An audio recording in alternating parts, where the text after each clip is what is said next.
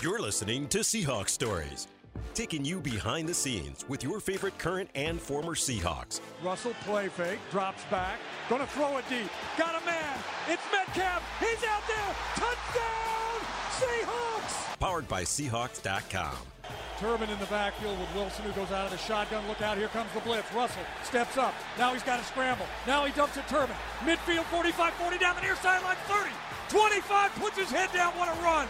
By Turbin, he's all the way down to the Chargers' 21-yard line, a 32-yard pickup. Now, here's your host, Super Bowl 48 champion, Robert Turbin.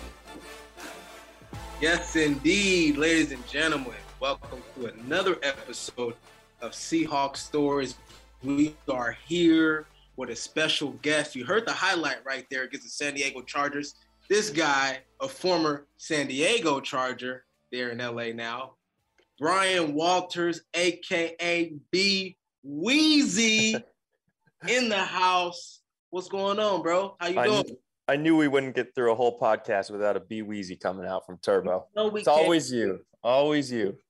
First of all, we can't get through any introduction, any place together without the B. Weezy, all right, being identified. That is true. I could be anywhere in the world. Now, if I hear someone say, B. Weezy, Turbo, you're here?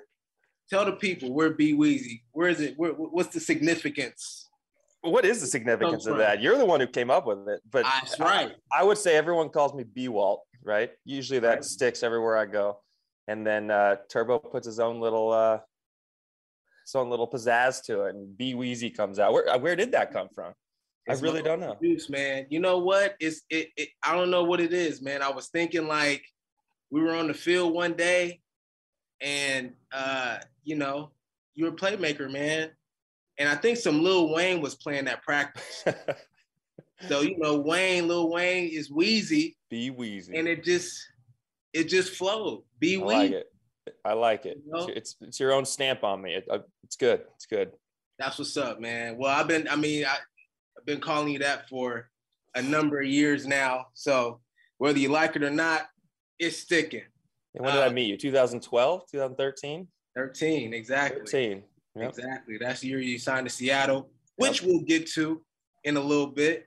But first, I want to thank you for coming on to the show. I want to tell you a little bit about the show. Seahawks Stories is a show predicated upon former and current players sharing their stories, man. The stories that are behind the scenes that you don't get to read about in the paper or hear about in the media. Those untold stories during your days as a Seahawk, man. So I hope the listeners got their popcorn ready, because P. Weezy was right there in the hot sauce of it all during those special years as a Seahawk, which we'll get to. But before we get to that, man, you actually grew up here in Washington, went to high school in Kirkland. So you're a hometown native, Juanita High School. Juanita High School, correct. You went to, you were a 3-sport athlete, baseball, basketball, which I didn't see you play baseball, but I know you got some hoop game. Man, we used to have some good hoop battles. Yeah, man. We'll get into that. Yeah, we'll get into that as well. And football, man. So, talk about those days and when did you kind of transition to know that football was a sport you were going to commit to? Growing up, I guess, when did I put the pads on for the first time? When I was 7 years old, maybe. There was a close, one of my best friend's dad was like a big football coach, not a big football coach. He was a football coach for, all his kids and brothers and all that. And we were the Juanita Steelers, or Kirkland Steelers at the time.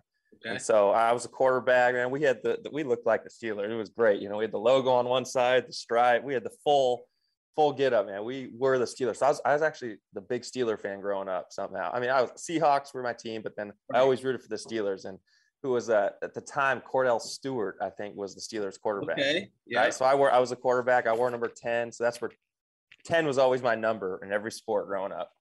And but it all started with that. And for some reason, football had always been like that. That was it for me. That was the season I look forward to the most. I played basketball. I played baseball. I think what was significant about football is I couldn't play football year round. You know, it was just a fall sport. And you know, you did it in the summer, you know, maybe you worked out and stuff as you got older, into junior high and high school. But the other sports you kind of played year round, and you almost get burned out by it. Yeah. I think, you know, like, oh, you got this baseball tournament this weekend. Now you're going to play hoops down here. And it's just like, you're always on the move, and you're not really like, I don't know. There was not that thing to look forward to about it, because it was there all the time. So when football season came around, you're like, let's go. It's football season. Finally, like, we got to put this helmet on. We got to strap up. We got to hit some people. And I think that's where I became attached to football. And it was always just, there was always something different about it. Always something different about the game that I liked. And playing quarterback growing up was fun. You know, you felt in control, you know, leading everything. And that's what I was. In high school, I was a quarterback, receiver for 1 year, but then quarterback for a couple of years. Growing up was quarterback. But that's where football became, you know, my passion. The other sports were kind of just a hobby that I really enjoyed playing. So. Right. Wow, man. So, yeah, I mean, football, man, if you're playing football year round, you're probably going to end up injured somewhere. That's a very good point. Yeah. So you definitely need a break. And I'm with you on having something to look forward to. It's only during, you know, one part of the year, whereas the other sports are year round. Man, it makes a ton of sense. So you go to Juanita, you're playing quarterback. All right. You decide on football, and you end up going to Cornell University.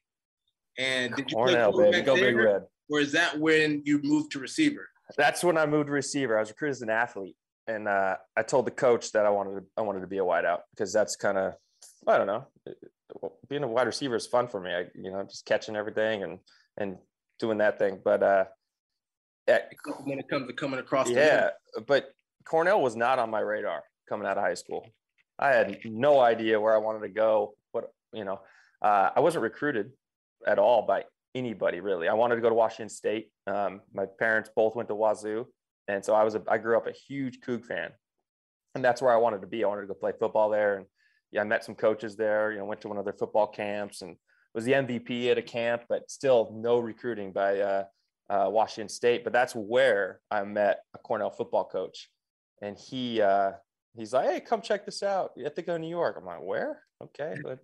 And I went out there on a recruiting trip that winter, and it was cold and snowy, but something just hit me about it. I mean, it was like everything I saw, or everything I envisioned college life being, as far as the campus and the school and the football facilities were great, and the coaches. And so that's where, I mean, it's amazing how fast things can change, right? You know, you want to stay kind of local, play some local football, to going out east every single year for football and for school. And I'm very thankful for it, but it, you know, was not on the radar at all. Were you going to walk on to Wazoo first? No, so my other two options I had were USD, which actually Harbaugh was a coach, which is funny with the whole, you know, Seahawks Harbaugh stuff. But so he was a coach. It was Coach Drebno was recruiting me, I remember. And he was coaching with San Francisco in those years that we beat him up in the NFC Championship and stuff. So that was fun. And it was Air Force Academy was the other one I took a visit to. Okay. Fisher DeBerry was the coach there. And that was my only really offer at playing Division I-A football, you know, in the Mountain West. There was Air Force Academy, but the other two were Cornell and USD. And I can't believe you passed up on San Diego. Man, it was tempting. But I had to go to the education, you know? Yeah, I hear you. The USD is a good education too, but that was kind of my thoughts coming out. Well, speaking of education, I mean, Cornell, obviously an Ivy League school where academics is very prominent in those schools. How was it managing both the academic part and obviously playing football? Man, it was. All right, this is what they'll say about Cornell, all right? Cornell, they'll say, is the easiest Ivy League to get into, but the hardest to graduate from. You know, you go to Harvard, it's hard to get in, but they'll walk you through it. You know, you'll get a degree from it, I guess, you know, and all those other schools. But Cornell was not like that. One, I'm pretty sure all the professors hated, like, football players. You know, we're traveling to Dartmouth that weekend and coming back, and they're throwing assignments on us that Friday, knowing we got a game Saturday. We're not getting it was just, they did not, you always hear that how college athletes might get like preferential treatment or whatever from school. They get a delay assignment, whatever it is. We did not have that. And so, and it was brutal. Not getting preferential treatment or anything, but just the academics was, it was serious. There was always something going on, and you had to budget your time, and you knew you had about 4 or 5 hours of football every day. And so it was a constant, class, football, homework, sleep. And that's pretty much the weekly, the day-to-day life as an Ivy League athlete. And it, I'm thankful for it now. Taught a lot of work ethic and focus, but it was brutal. And yeah, professors did not care. I remember one of my first tests I ever took. It was during exam week or midterms or whatever. And me and my buddy, was our quarterback, his name was Ben. We sat down to this exam, like stared at this test, and it wasn't one of my first. I guess it was like my junior year, but we stared at it, and the class was called Applied Econometrics. I still don't even know what that is. I passed the class somehow, but and we looked down at this test, and we looked at each other, and we're like, what? And then we see another student in the class, a girl, just running down the aisle crying about the test, like, this is too hard, like just crying, and leaves the room, and everyone's like, oh, that was just kind of the thing that you saw on a regular basis. That was fun. Wow. Well, you ended up having a great career at Cornell, man. Let's take a look at some of these numbers, man. 972 punt return yards for your career, 2,790 kick return yards for your career. Both are Ivy League records, man. That's crazy. You were top 5 in all-purpose yards, over 5,000, second all-time to be exact. 144 catches, over 2,000 yards, and reception yards, top 5 all-time, 4th all-time in both of those categories, man. And then you were inducted into the Hall of Fame at Cornell in 2020. What was that feeling like, man? How was that for you? Well, what's funny is the Hall of Fame induction. Yes, I was inducted, but we haven't had that yet. We haven't had the actual induction yet because of COVID. It keeps getting canceled. Right. So 2020, we had it. It was all set up. And they're like, no, next year we're going to do it. We'll do it during homecoming game next year. All right, cool. So this year comes around. We're a month out. We have our hotels, flights, and they're like, guys, this, at the time, it was this Delta variant's taken over. Yeah. We want to do it right for you guys. We'll delay it again. So maybe next year's the year, Right. So, but I always tell people if I were to do it all over again, I would do the same thing I did. I'd go to Cornell and play. We weren't very successful. We were not a good football team. I think we got kind of worse every year. I think we were 6-4, 5-5, 3-7, 2-8. Like those were my 4 years there. But I was very thankful for all the guys I met there. The kick return yardage record is not something really to brag about. It means we were getting scored on a lot. That's how you look at it. It's back there a lot, returning kicks, and it's just not really that ideal. But the punt return record, I take a lot of pride in. I think you don't hold the record for most kickoff returns. No, I think I did that one too. Really? Yeah, I'm not Ivy League, but I think Cornell maybe. Okay, yeah. Cornell. I don't know. I don't. Is that even a record there? They keep the stat, but you don't hold the record. Maybe you do Cornell though. Yeah, not Ivy League. Cornell, I'm pretty sure I do, but we don't need to bring that up. And there's a lot of kickoff returners that don't get any yardage at all. That's true. And I was fortunate. I did it for all 4 years, which is nice. Being able to return punts and kicks as a freshman. I think that was a big deal for me, and get in a little bit later season. Doing it in the pros as well. It was one of your specialties, man. Speaking of the pros, you have a great career at Cornell, and here we are, man. You're in your 4th year. You have aspirations of playing in the NFL. I'm assuming. You go undrafted, but what was that process like? Was that something that you were already kind of expecting because you're coming from Cornell, Ivy League school, or did you maybe see yourself going in the late rounds, and then how did you end up in San Diego? I had zero expectations going, I didn't choose Cornell to go play in the NFL, right? When that all started, that wasn't the goal. I knew a big decision was, hey, look, if you're good enough, they're gonna come find you, right? They got scouts all over the place. They'll find you and they'll give you a chance if you're good enough. Good hope. That's kind of what I went in thinking. So my senior year, actually kind of my junior year, there's always a scout from the San Diego Chargers. And for some reason, he always was coming in watching film on me. I don't know where he found notice of me or anything, but he was always the guy coming in. So, and then senior year, he kind of came in a few times and just watching film and talking to coaches about me. And so when it came down to it, the Ivy League's only a 10-game season, so we get done pretty early. So we're done the week before Thanksgiving. So there's a lot of time to kind of, college is still playing games and there's bowl games and all that. So there's a lot of time dead for us as Ivy League football players. And I remember when the season ended, I went in and sat in the office of my strength coach. His name is Tom Halley. And he's one of the best coaches I've ever had, like one of the best strength coaches, amazing guy. And I sat down and I was like, well, first off, before I get to that story, there was a coach, I'm not going to name names, but another coach I was close with that I was kind of like, hey, like, what do you think about me, training and trying to make it, in the NFL, pick up on a team and make a training camp and go from there. And this coach is like, Brian, no, don't do it.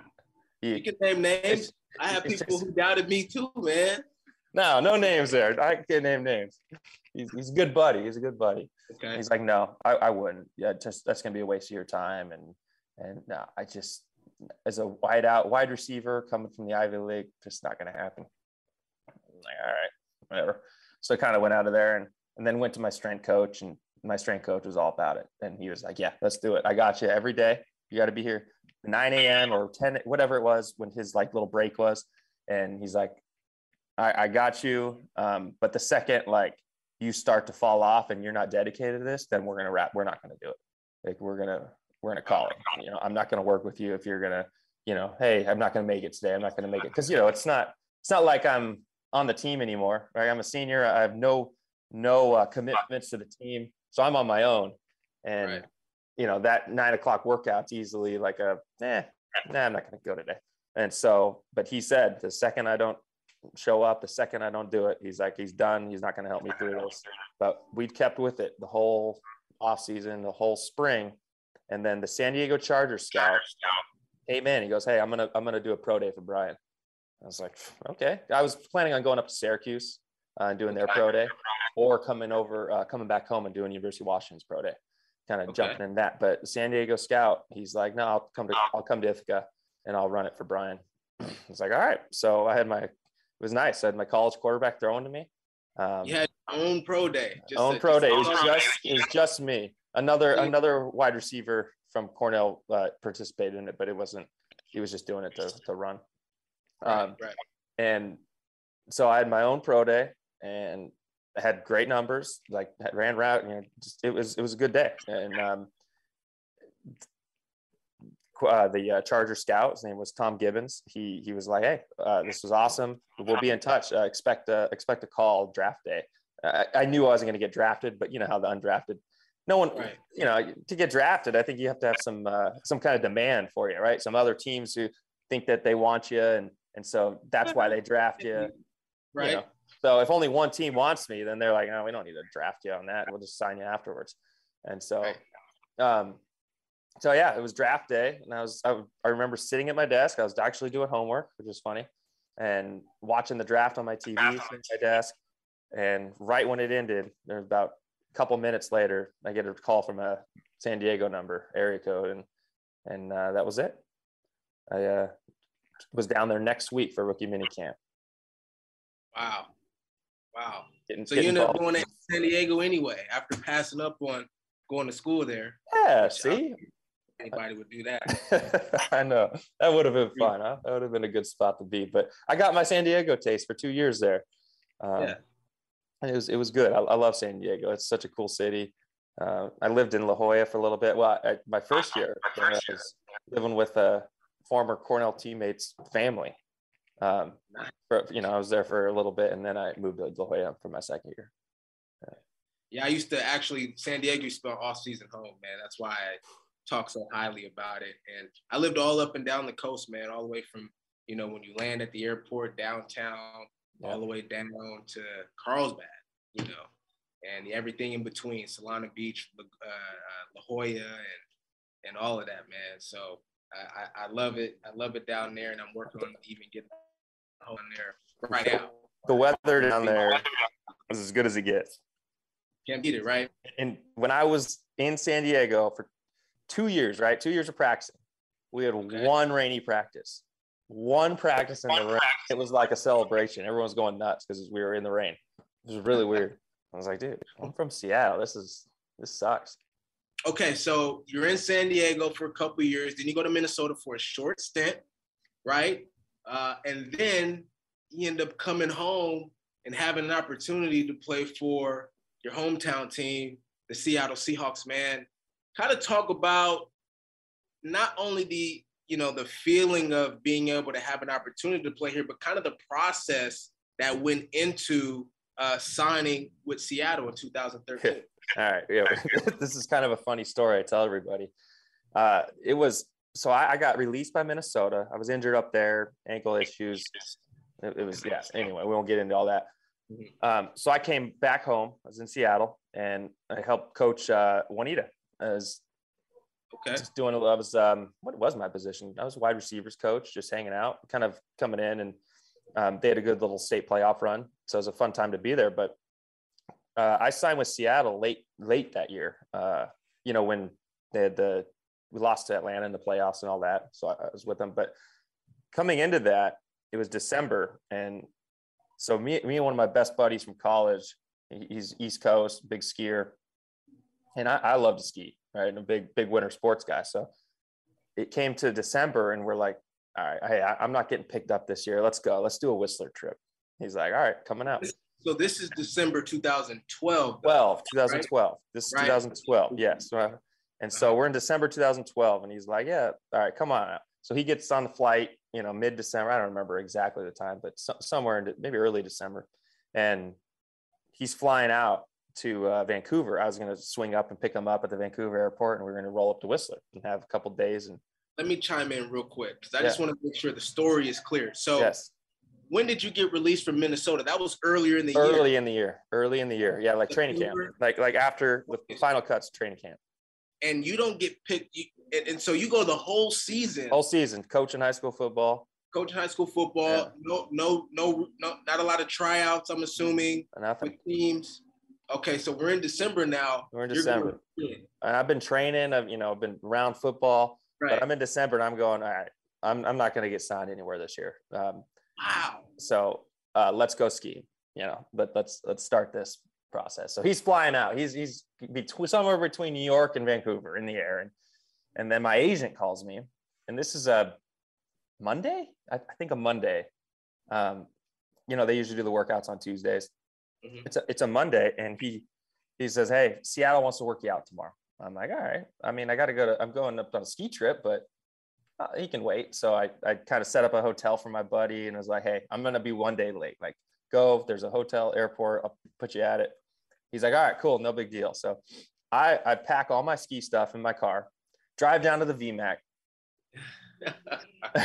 I'm ready to go to Whistler. I drive down to the VMAC. I pull in and, get all ready for the workout. And I meet Pete Carroll, and Pete comes out. And the first thing, so to preface, my very first game I had with San Diego preseason was against Seattle. It was against guys like Doug Baldwin, Ricardo Lockett. Who else was there? Richard Sherman was. So I was a kick returner. Yep. And you were there. I was there. You were there. Yeah. And so my very first game I ever played was against Seattle, and I returned a kickoff. It was a Monday Night Football game in the preseason. I mean, they called it Monday night, but it was really a Saturday or Sunday. And I returned a kickoff for a touchdown against them. So I got guys like Sherman and Lockett and Doug chasing me down on this kickoff. So I was giving them a hard time about that.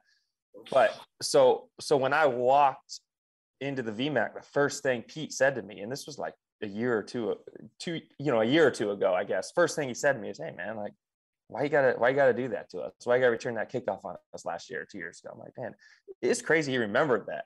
It's a preseason game, and he's already been through a whole season and all this stuff, and he remembers that about me. And so that was pretty cool. It's like, all right, and that kind of made me feel comfortable right away. But just did a workout, had a great workout. It was fine, and just exactly what I expected from him in the end. They were like, hey, yeah, be in touch with us. We love it. You're on our short list, and just be ready. I'm like, okay, cool. See ya. Drop my car, boom, head up to Whistler, pick up my buddy. We get to Whistler, we pull in, we check in, we go to the store, we're buying food or everything. It starts dumping snow. We're all excited. We're going to get some, fresh snow the next day. I wake up about 5 a.m. to my phone ringing, and it's my agent. And he's like, hey, Seattle's signing you today. You got to go. I'm like, what? And it is a blizzard. I'm in Whistler, and it is just dumping. I'm like, I've never seen snow like this before. And so I just pop up, and I leave my buddy who's never been out west skiing or anything. I'm like, dude, sorry, I got to go. He doesn't have a car up there, nothing. I just leave him. And I hit the, the freeway or the road down, and it is an absolute blizzard. I should not be driving in this. And I'm driving like a madman trying to get back because they wanted me there for practice that day. Yeah. So it took me about 7 or 8 hours to get home from Whistler. That day, it was snowing all the way from Whistler to Seattle, or maybe Bellingham, somewhere, but it was snowing all the way down. And so this is a road trip that you took. Yeah, it's a road trip. No flight or anything like that. No. I drove to Whistler. He flew from New York, obviously. Yeah. But I drove from Seattle to Whistler, and so I'm cruising down. And I mean, I probably should have died the way I was driving in the snow, but I made it. I made it. Just a little late for practice though. So my very first day I show up, and I didn't even make practice.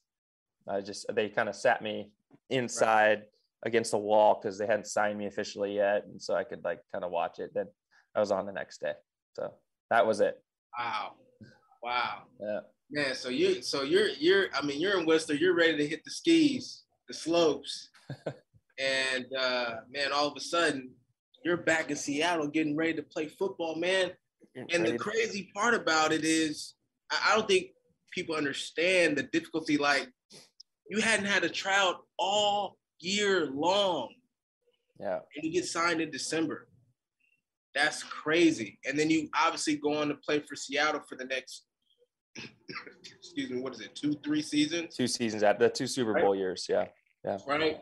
And so, yeah, let's talk about that, man. So you sign in December after thinking your career is probably over. You're coaching high school football.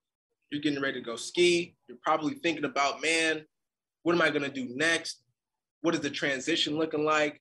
And boom, an opportunity presents itself. And not only that, you go to the Super Bowl your first year. Yeah, right. So talk about, not only are you coming home to your hometown team, but now you're in the first Super Bowl, not in the franchise's history, but they win their first Super Bowl in franchise history. And you get to be a part of that, man. Talk about what that meant to you, Man, it was crazy. And here's a funny thing. I remember when Seattle went to the Super Bowl, I was a senior in high school when, Hasselbeck and Sean Alexander and all those guys. And I remember being devastated that they lost that thing. You wanted to win so bad, being a big Seahawks fan growing up. But looking back now, when we won that, I kind of selfishly, I'm like, man, I'm kind of glad they lost that. I'm glad we got that first one. So what a blessing in disguise that was, them losing that one, because now we got the first, and I was part of that team, my hometown, and so it was pretty cool. But yeah, I grew up a huge Seahawks fan. My aunt used to work for the Seahawks. She was there in the front office with she worked for Holmgren, and she worked for Flores and God, I don't know. I forgot the other one. Head coach. Yeah, head coaches. So I was always there. I'd go to the practices and all that, and so I was just always around Seattle. So it was a dream come true to be able to put on that Hawks helmet. I always remember running out of the tunnel. My first preseason game, I guess, what it would have been with the Seahawk uni on and all that, and but it just felt comfortable. It was my hometown. It was Seattle. I'd driven by the facility the whole time. I lived right by the facility in Kirkland when they were there, and so it wasn't different. It wasn't like a weird adjustment. It was like, dang, this is it. Like, this is where I want to be. This is perfect. This the dream come true. And then obviously went to the Super Bowl. We had one of the best team in Seattle history.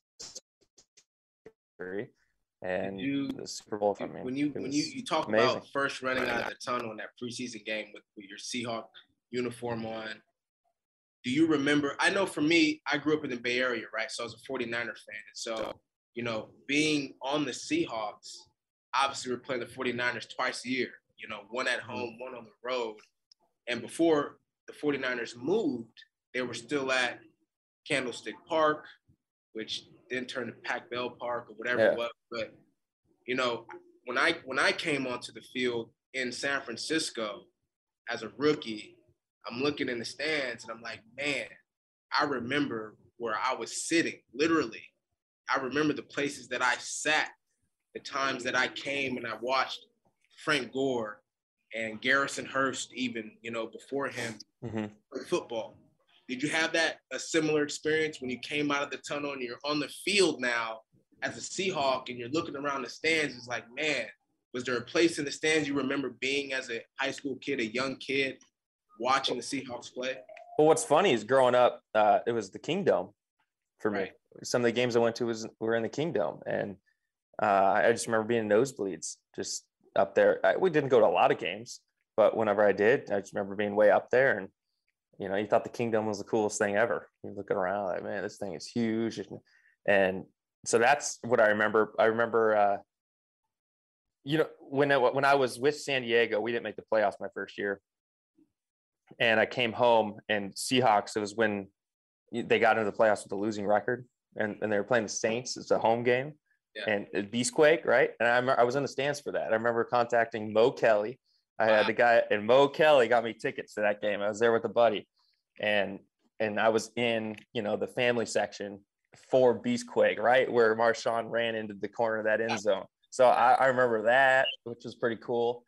But just remember the people, all your friends and family, just like being there. You know, I had a lot of ticket requests for that game, and just looking up and seeing a bunch of people there, just rooting you on. And then the text messages and stuff afterwards, like, dude, like, you're all the buddies growing up, everyone who watched the game, and then finally, like, they see me on TV there, because they didn't see me in San Diego really, and that was pretty surreal, I guess. Yeah, all the support from everyone. Yeah. Coached, wanted to exactly, right?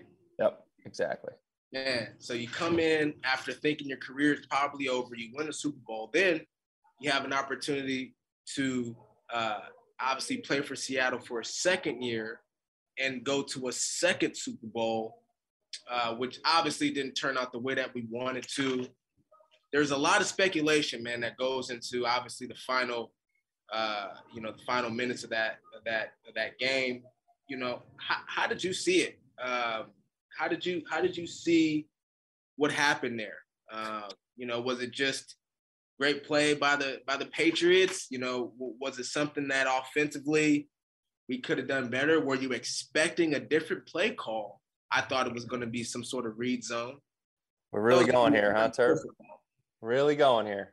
And then, man, we wind up in shotgun. I'm thinking for sure we're probably doing some sort of read zone with Marshawn and Russ, and then we end up throwing it and losing the game. But you know, talk about what you thought there, what you were expecting, and then obviously the feelings that you had afterwards.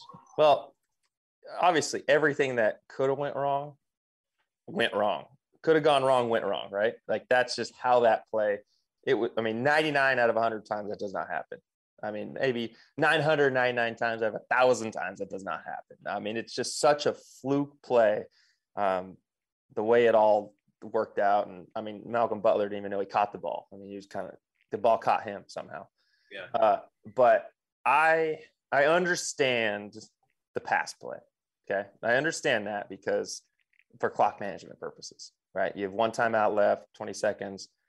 If you run the ball, then you burn your timeout. And now you have probably 15 seconds with no timeouts. If you don't, and you're going to try to run it, if you don't get it in the end zone, you're scrambling for a fourth down at the Super Bowl to win the game.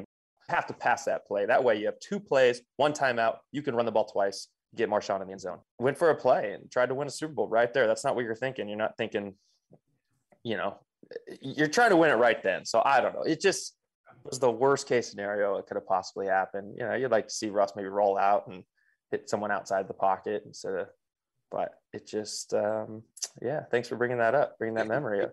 What about the execution of what did you see in the obviously we got a rub set up there. Yeah, I'm putting the pressure on you right now.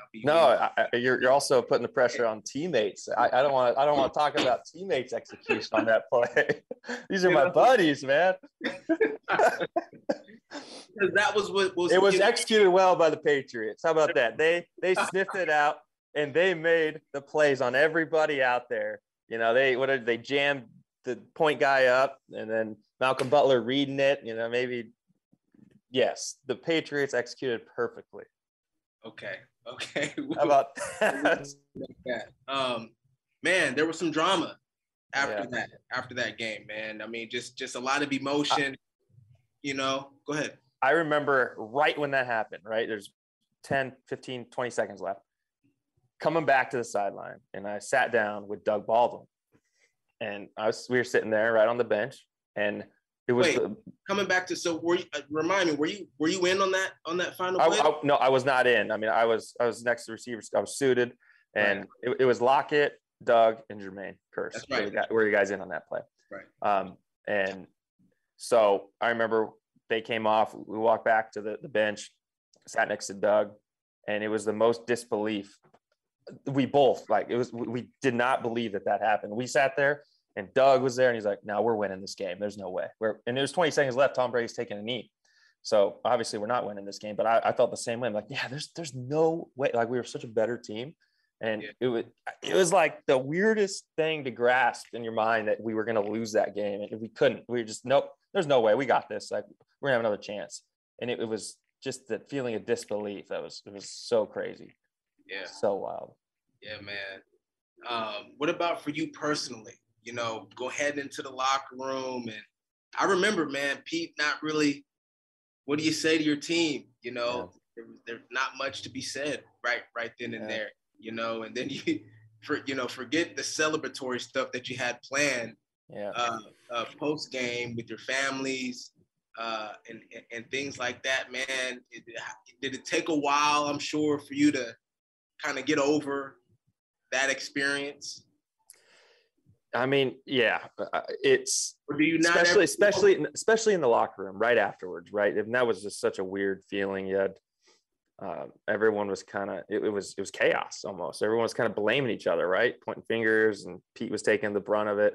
And I know Marshawn wasn't very happy, and it was kind of just. I mean, I just sat back and just sat in my locker and was just taking it all in, but. What I was able to do after all that locker room scene and all that is just put it aside. Just be like, look where we were, man. We were in the Super Bowl. There's only one team that wins every year, and we should have won that. But man, we were still playing. We were the last team to play. We were in the Super Bowl back-to-back years, and you're just thankful for that opportunity and for the chance to do that. And who knows? I always tell people, if we would have won that game, I think one, I would have been in Seattle still, and two, so many of our guys would have stayed together, and I think we could have poured on a few more. But it was just a lot of chaos and a lot of craziness that went on that we started breaking up a little bit. Yeah. And it wasn't the same team after that. Yeah. Well, that was obviously a disappointing time, but I'm sure throughout your experience developing relationships, really close friendship with guys that you played with here in Seattle, we've done some things together in the off season. Talk about, some moments, whether it's during the season, in the off season, with teammates in Seattle that you really enjoy. Some stories that we may not know about.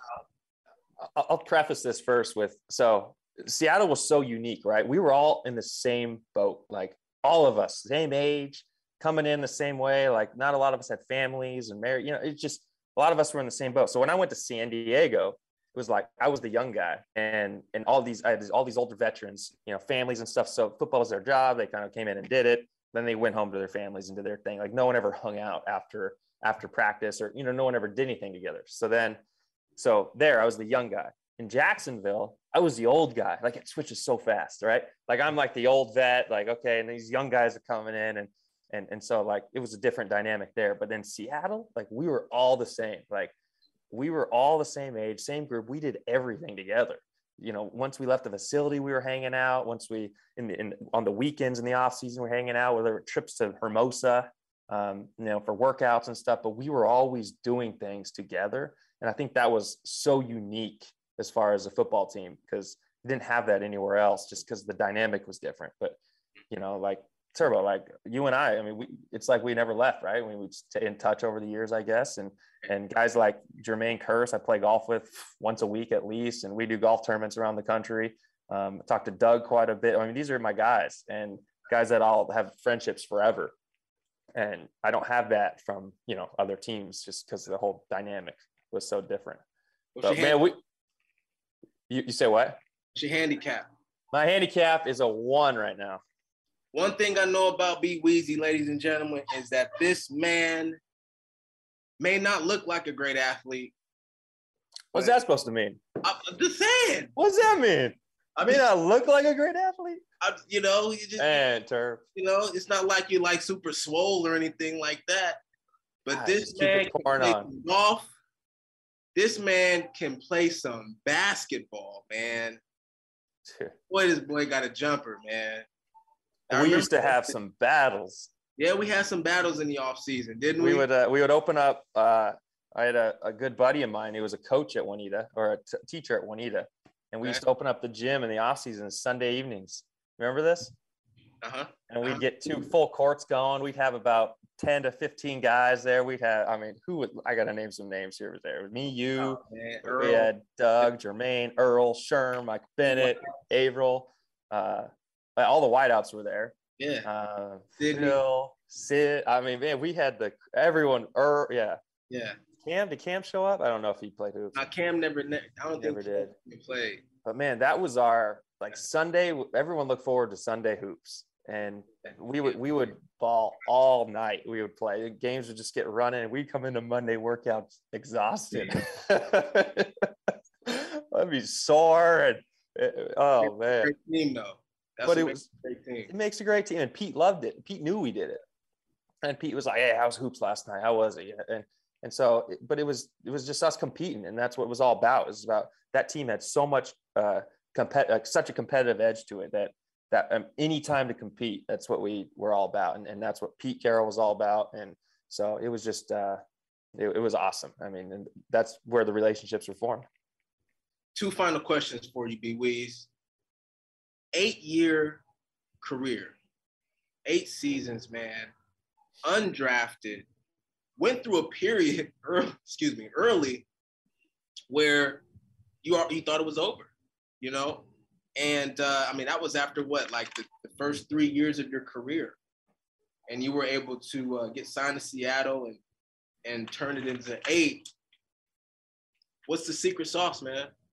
What's the secret sauce to accomplishing that? Man, it wasn't easy. You got to persevere, though. I mean, I've been cut so many times in my career. Throughout that 8 years, I was cut so many times, and just cut, resign, whatever it was. But the thing that can creep into your head when you're cut like that is doubt, right? And you can be like, man, maybe I'm just not good enough for this. Maybe I don't belong. But I never really believed that. Like, I truly believe that, I could have been, I could play in the league. I could be an impactful player. And that was my belief. And I wasn't going to let anything stop that. So, but the other thing is, being a role player, you got to be ready.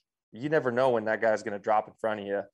For instance, Percy Harvin, right? I was pretty much his backup all Super Bowl year. I mean, that's which he didn't play very much because he was injured. But whenever he didn't play, then I suited up and played. Whenever he played, I was out. And you just never knew when your name was going to be called. And that was just the story of my career, is I was always ready. I always did everything I could to be ready. Knew the offense in and out. I could go play any position, whether it be the X, Y, or X, Y, Z, whatever receiver position it was. I could always go in and play. And it was just, that's what I prided myself on. And I think it was easy for coaches to say, all right, he knows what he's doing. Like, we can put him in at any position and just fill in. So that was kind of how I lasted the 8 years. And it was just always being ready to roll and having confidence in yourself. You got to have confidence. You can't doubt yourself going in there. Favorite moment as a Seahawk? Honestly, name one. Well, God, there's so many good ones, right? My biggest memory would be in 2014 in the NFC Championship. We were down, 19-0 or something? Mm-hmm. Green Bay. And Green Bay in the NFC Championship, and just coming back in that fourth quarter and the big just mauling celebration when Jermaine caught that ball in overtime. I don't think I've ran so fast in my life to get out to him, just pumping, that sticks out to me. Just going to back-to-back Super Bowls. And what was unique about, I like that season a lot because I was in it. I was returning punts and playing some wide out with them. So it was a little different than the year before when, I wasn't doing the punts. Maybe I'd cover some kicks and sub in, when Doug needed a rest or something, which was, I'd probably get 5, 6, 7 snaps a game as a wide out. So that year was a little different, being the punt returner. So it meant a lot to me. And man, yeah, I wish we'd have closed that year out better. Here it is again. It's always coming back. I hear you on that. Okay, last question here. I know I said 2, but actually there's 3. Because I feel like this is really important for athletes, any sport. You finish your career up in Jacksonville, right? You start in San Diego, go to Minnesota, deal with some injuries. You think your career's over, you get another opportunity, come to Seattle, man. You're here for a couple years, and then you go to Jacksonville, man. And I think you're in Jacksonville for a few seasons as well. And then there is that transition period. There's that time that it creeps in, like, this is probably my last year. This is probably the end for me. What was that process like for you, and what advice would you give, our listeners who may be athletes, who have aspirations to be a pro at a sport someday? Because I'll tell you something. I had an opportunity to do a program with the NFLPA. It was for business school. It was like the introductory to your MBA. Then I got a chance to go to Harvard and begin my MBA and stuff like that. It was really cool. But during this business program, it wasn't just football players, man. It was WNBA players. There were ballerinas who are dancers at the professional level who were in this program, soccer players, etc., tennis. Because, and it really surprised me, because it was like, you guys, they go through the same kind of transition that we do. It's just not as highlighted as much because, everybody loves football, right? Right. Not as popular to watch, a ballerina do, 6 spins in a row, even though that's hard to do, Yeah. And so talk about that transition process. When did you know it was approaching you? Were you ready for it? And how can athletes be prepared for it? Mine was different. Not different, I guess, is all the same. But I don't think you can ever prepare for it. It's hard. You never know when it was coming, especially in the NFL, right? How many guys actually walk out on their own? Nobody. I didn't walk out on my own. I had signed a new contract going to Jacksonville, like my biggest contract I've ever seen, or from all my years. I finally signed one, and it lasted 3 weeks. I was injured. They made a coaching change. Tom Coughlin came in, and I was out. I was gone. Just not a guy that he saw in the future. So I was like, all right. And being injured obviously doesn't help, and so when I thought I was most secure in the NFL was actually the end of my career, which is wild to me. And so I kept training for a year or 2 after that. I had a couple workouts, I guess, and so I never really knew it was over until, I got healthy, took a year to get healthy. And then I gave it a year, and then I said, I'll hang them up. So it took explains to the transition. It took like 2 years for me to be like, all right, it's time. And that's tough. That's 2 years that could have been doing something else, doing a business or whatever it is, working. There's 2 years that I thought I could still play. And I think that's what makes it really tough on a lot of athletes. It's hard to give it up. You've done it your whole life and you work for it, and you don't really want to believe that you're on to the next step in your life where you don't get to run around the field anymore for a living, catch footballs and all that. But and even today, you're so regimented into going to the gym and man, if you miss a few days, you're thinking like, oh, like it's just the weirdest, right? Like it's the weirdest thing. You think you're setting yourself back. Like if you miss a couple of days in the gym and then you get to think, you're like, well, wait a second. Like I'm not playing. Like I don't need to do this. Like I need to do something with my brain. I need to let me sit here and read something for a bit. And that's the hardest thing, is a transition from being, putting your body through so much physically to now like making it mentally, and getting it that way. So that's kind of what I dealt with, just that transition. So now, I mean, I'm still in the transition. I think we're always still in the transition, trying to get out of being the, professional athlete and being more of into the real world, into society. And so I have a little business going, real estate business going with a buddy I went to school with. And so he's kind of teaching me the ropes through that, and we're rolling with it. So awesome, man. Yeah. Awesome. Well, B. Weezy, it was great having you on the show. Man, hopefully we can have you again sometime, man. But thanks for sharing some great stories with us.